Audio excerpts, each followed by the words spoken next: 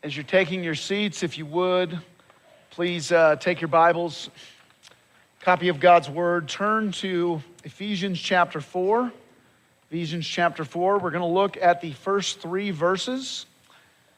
Yes, after going pretty quickly through several chapters, we're going to go rather slowly for the next few times that we look at Ephesians. So Ephesians 4, verses 1 through 3. If you don't have a Bible with you, there are pew Bibles in the pew rack in front of you. The black ones are pew Bibles, red ones are hymnals. And then it's also printed on the front cover of the bulletin there. If you're using the pew Bible, page 977. Without further ado, hear now God's holy, inerrant, and inspired word. I, therefore, a prisoner for the Lord, urge you to walk in a manner worthy of the calling to which you have been called, with all humility and gentleness, with patience, bearing with one another in love, eager to maintain the unity of the Spirit in the bond of peace. Thus ends the reading of God's word. Grass withers, flower fades, but the word of our God will stand forever. Let's ask his blessing now as we consider his word. Let's pray. Oh, Heavenly Father, we thank you for your word. We thank you that you have given us life. You have given us instruction. You have given us light, clarity, truth. And Father, we pray now that we could take it all in. We pray that you would give us eyes to see, hearts, ears to hear, hearts that are ready to respond to all that you have to say to us. Speak to us, Lord, for your servants are listening. This we ask in Jesus' great name. Amen. Earn this.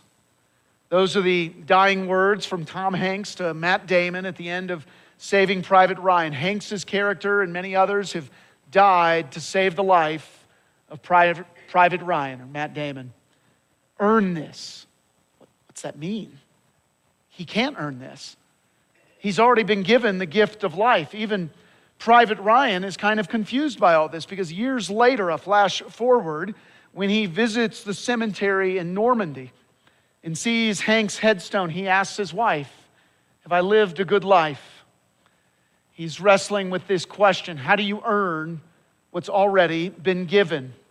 Well, perhaps a better way to say it, not that I often pick bones with Tom Hanks, Steven Spielberg, a better way to say it might be, walk in a manner worthy of your calling. Walk in a manner worthy of the great gift that you've received. Walk in a way that shows your gratitude for this great gift. You can't earn your salvation, so maybe we should all stop trying. But we shouldn't stop trying to walk worthy of our calling. You've been called to a great calling, called out of the darkness and into the light. You're a child of the King. Now live like it, Paul seems to say, with all the dignity, generosity, gratitude of someone who is living a better life than you deserve.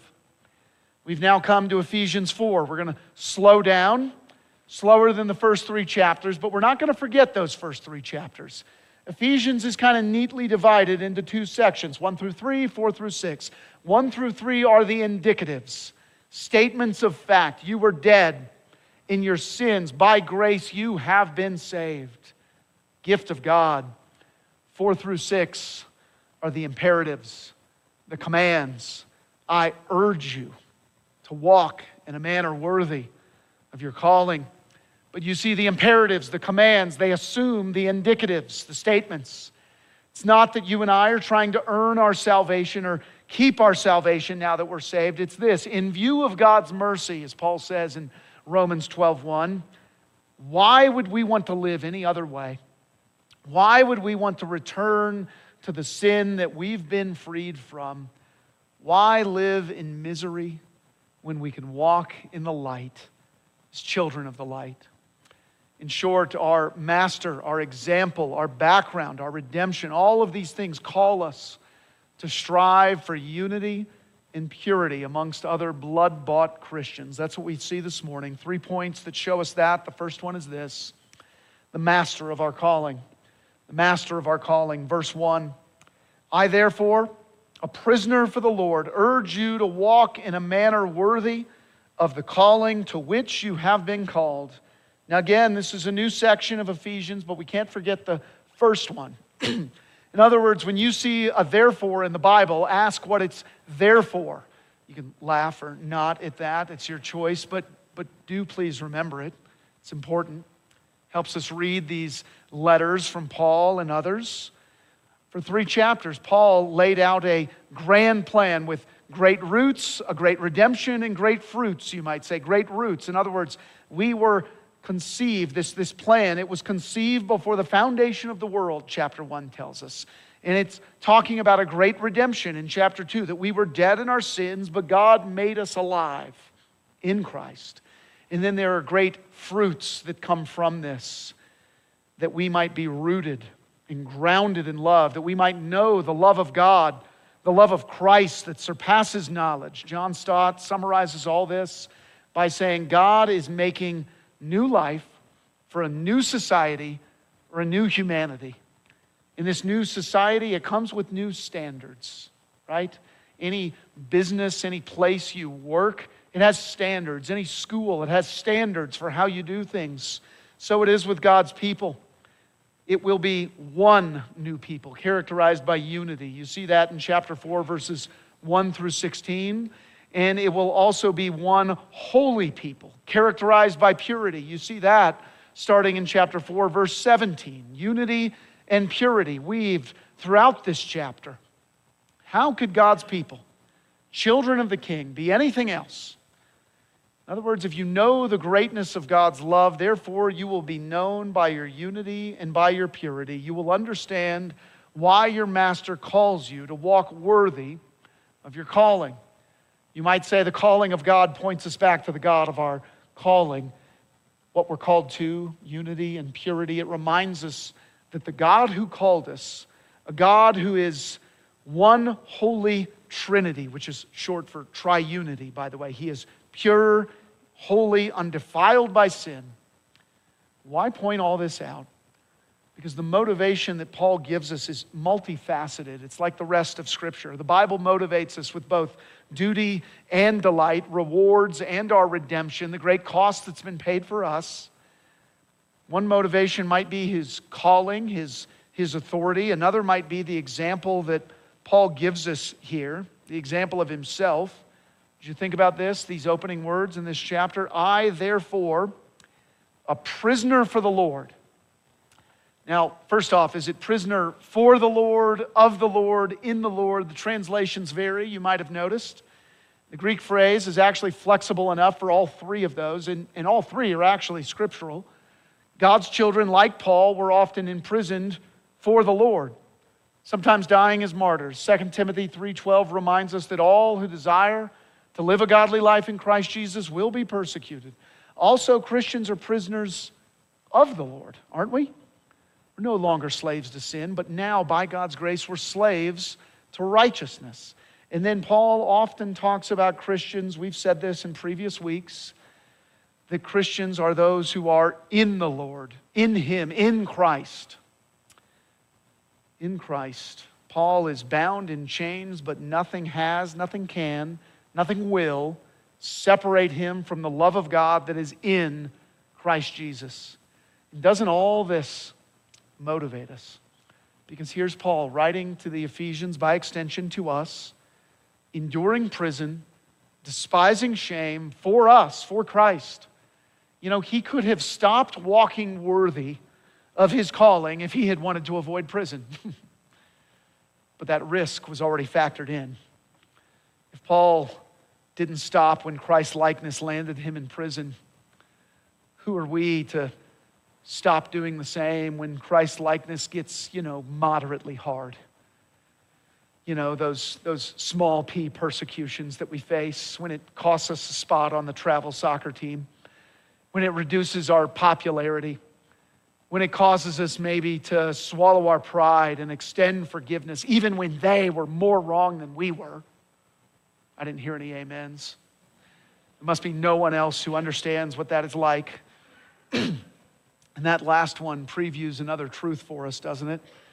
If you look ahead to verse 3, what is the manner that's worthy of our calling? Isn't it unity? And doesn't unity imply other people? John Stott says, the life worthy of the calling of God is a life in the fellowship of the people of God. Stott's saying something very simple, but something that's easy for us to overlook. He's saying that Christian fellowship, it's lived among other people. You know, outside of your computer or your cell phone having technical difficulties, it's real easy to be holy when other people aren't around, right? It's really easy to pursue those things, and then other people get in the way. Christian fellowship is lived among other people. By contrast, a French philosopher once wrote, hell is other people. Now, Jean-Paul Sartre's point, best I can tell, was that human relationships are all fraught with conflict. And if all of life is lived, say, without the Holy Spirit, then maybe Sartre had a point. However, I understand Christian theology a whole lot better than French philosophy, albeit still imperfectly, so let's get back to that. What I know is that if we're going to live worthy of our calling, then we have to follow our Master's command, don't we? We have to follow Paul's example. We have to live with other people. We have to endure the sin and injustice of other people occasionally. We have to live our Christ-like calling amidst other Christ followers, other works in progress. Now, does that have implications for church membership? Yes, it does. Does it have implications for church attendance in person, so long as you aren't sick or providentially hindered? Yes, it does. Does it have implications for your church attitude? How you approach others, how you act around others? Oh, yes, it does. And that leads to our second point. After seeing the master of our calling, we also need to see the manner of our calling. The manner of our calling. In verse 2, let's read it. It says we're to walk in a manner worthy of our calling. Verse 2, with all humility and gentleness, with patience, bearing with one another in love. There's 5 important words in that verse, but if I jump right into that, those 5 words, how we live those words out with other people, we might get the wrong idea. We might think the point is, live like this, and if you don't, you're a failure. Or that it's, live like this, or God will love you less. Maybe we wouldn't say it exactly that way. Or maybe it'd be, live like this, or you're going to have to do better tomorrow to make up for it, to earn your salvation. But I have good news. You can't earn your salvation. I can't either. We're unable to do it. Adam wrecked it for all of his ordinary descendants. So I guess I'll have to stand on grace. We're not able to earn it. So before I get to those 5 words, let's get it straight. You can't earn your glorious calling. God calls you the same way that he once called Lazarus. He called a dead man to walk. And in the process of calling that dead man is how he gave him the life, the ability to obey.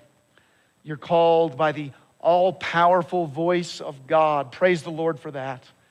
But of course, the story doesn't end there, right? We can't stop at forgiveness and forget holiness. God has called us out of the darkness and into his glorious light. But that's not all that verse says, right? What else does 1 Peter 2, verses 9 and 10 say? It says, but you were a chosen race, a royal priesthood, a holy nation, a people for his own possession, that you may proclaim the excellencies of him who called you out of the darkness and into his marvelous light. Once you were not a people, but now you are God's people. Once you had not received mercy, but now you have received mercy. We're his people. We're his people that we can proclaim his excellencies, his glorious calling out of the darkness into the light. We're his. We're not our own. We have a mission. So we should not insist on our rights, because every right we have was secured by Christ. I'm talking about within the people of God. If that's the primary thing we do, insist on our rights before everyone else, we're going to have a grumpy get-together every Sunday. We should lay our rights down that we might accomplish our mission. And to do that, we have to walk worthy of the calling. We have to be holy, set apart, living according to his rules, by his grace. We have to be one. We have to be united.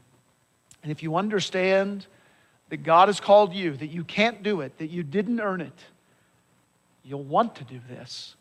Your duty will be changed into delight. So to do this, to walk worthy of your calling, to live like verse 2 says, now yes, we do have to think about these 5 words. We have to depend daily on His grace if we want to live like this, with all humility. That's the first phrase we see, humility. A low-mindedness or lowliness.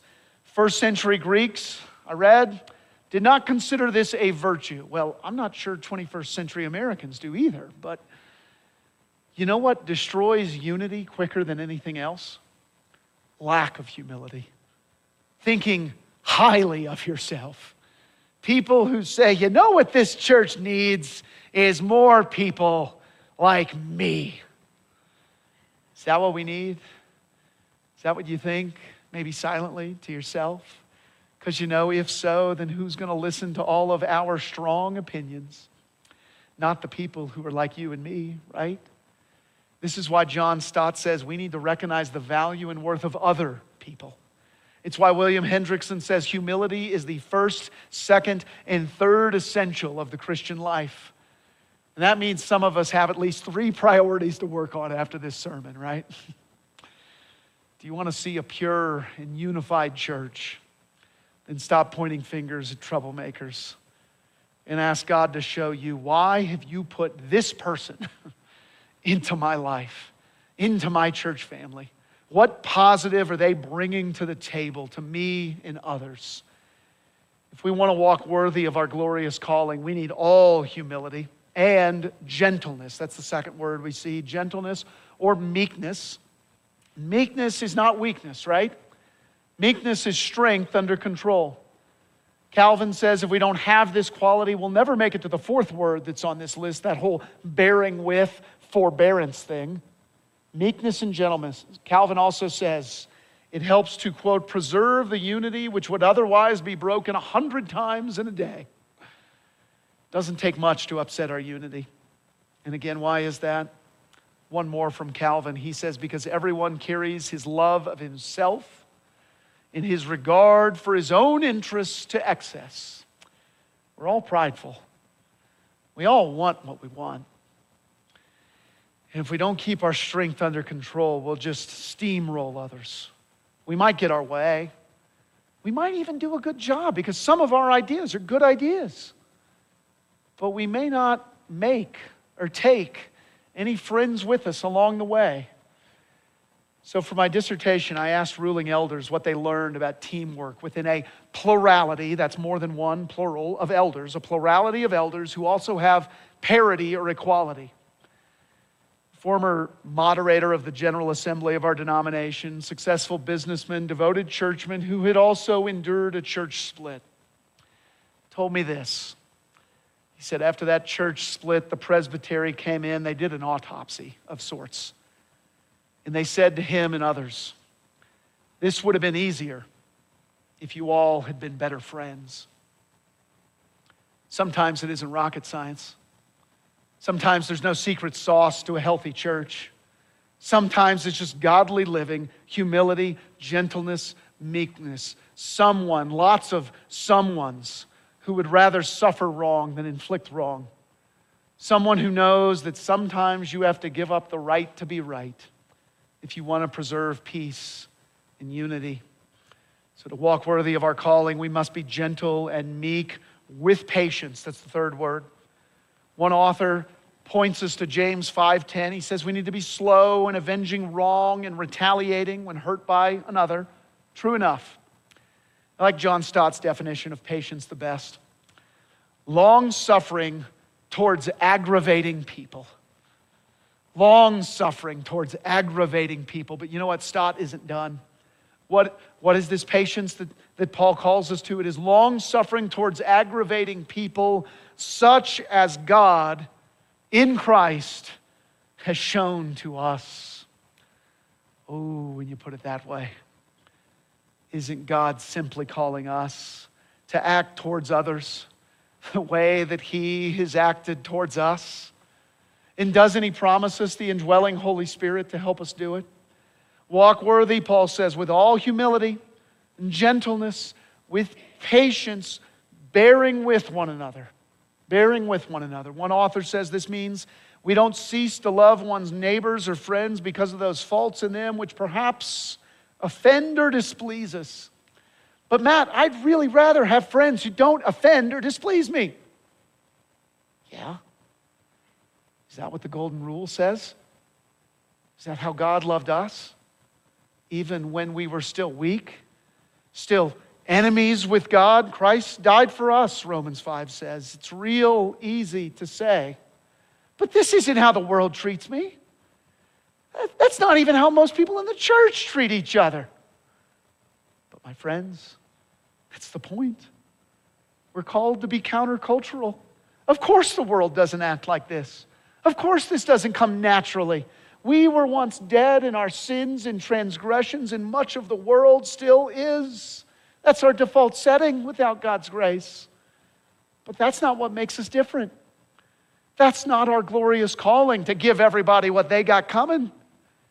That's not the hope we herald or the excellency we proclaim. Our hope, the world's hope, is that Christ loved us despite our sin. What was he like? Wasn't he humble, not counting equality with God a thing to be grasped?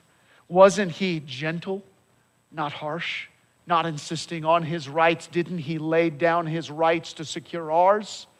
Wasn't he patient, not wishing any to perish? Aren't his kindness and his patience meant to lead us to repentance? Did he not bear with us in long suffering, despite all of our offensiveness and burdensomeness, despite the weight of our sin? Didn't he carry it to the cross, nailing it to the cross so that we bear it no more? Praise the Lord, O my soul. He acted not in retaliation to us. He acted in love. The fifth word in verse 2. In love, the crown in sum of all virtues. The manner of our calling is quite simply Christ-likeness. That's walking worthy of the name Christian.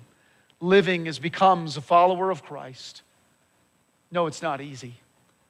No, you can't do it on your own. But yes, Christ is ready to forgive when you fail. And Christ is ready to give you grace to strive for holiness, purity, and unity once again, right now.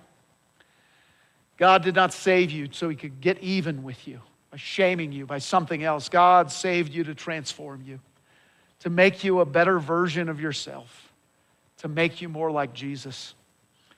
So walk worthy of your calling, friends. Walk in Christ-likeness. You won't regret it. Christ will be pleased as you depend on him and give glory to him. That's the manner of our calling. And finally, briefly, we see the motivation of our calling in verse 3. What's the end goal of this calling? The end goal of walking worthy with all humility and gentleness, patience and forbearance, with love. What's the end goal? Verse 3, eager to maintain the unity of the Spirit in the bond of peace.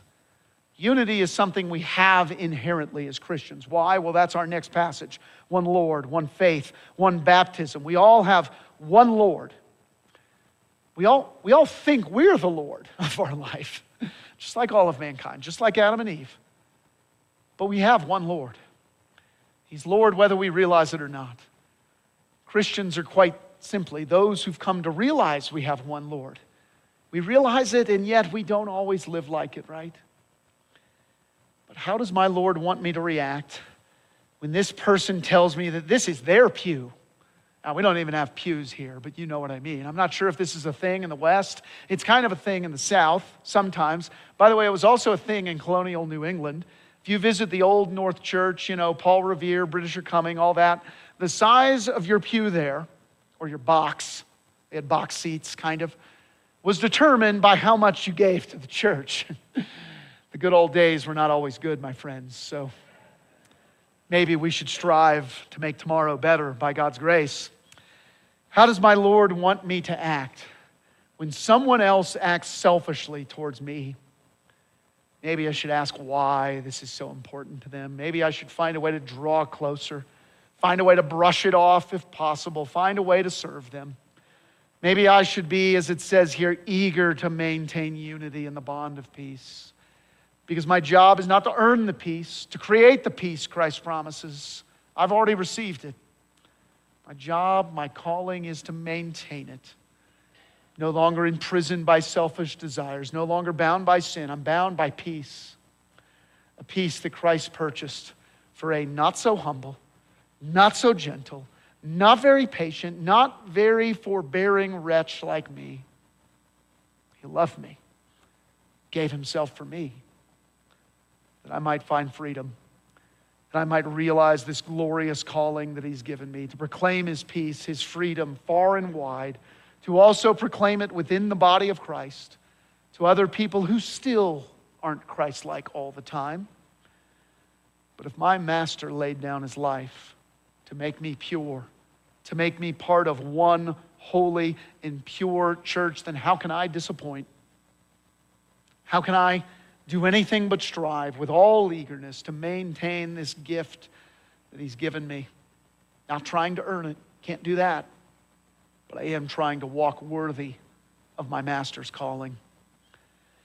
And friends, I won't lie, this isn't easy. I didn't choose this sermon series because I thought it was easy. I chose it for a couple of reasons. One, this is what we need, now and always. What problems do we have among each other?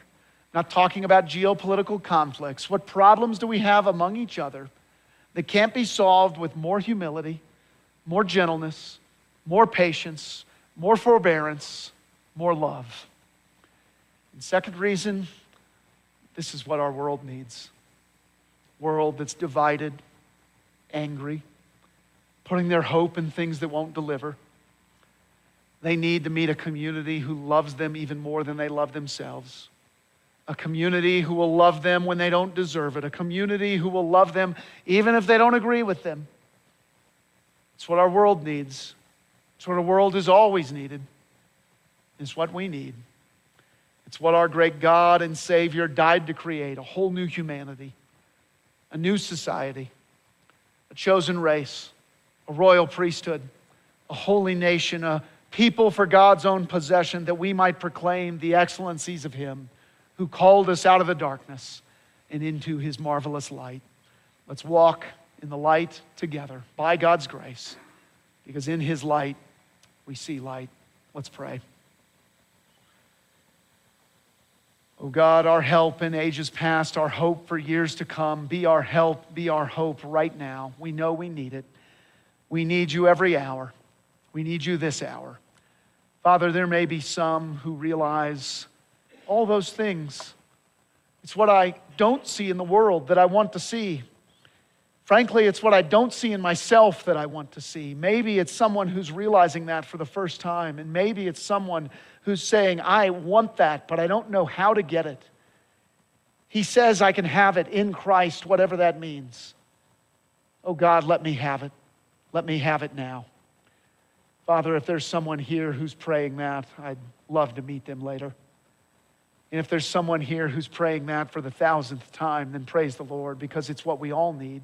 It's what we all need every day, to realize that all the virtues, all the character qualities, the godliness that you call us to is not something we can produce on our own. We need your Holy Spirit to help us. We need him inside us to transform us. We need your grace. And so God, whether we've never received it before, let us receive it now. If we've received it 1,000 times, let us receive it for the 1,001st. And let us remember how much we need it tomorrow as well. Be with us, we pray, in Jesus' great name. Amen.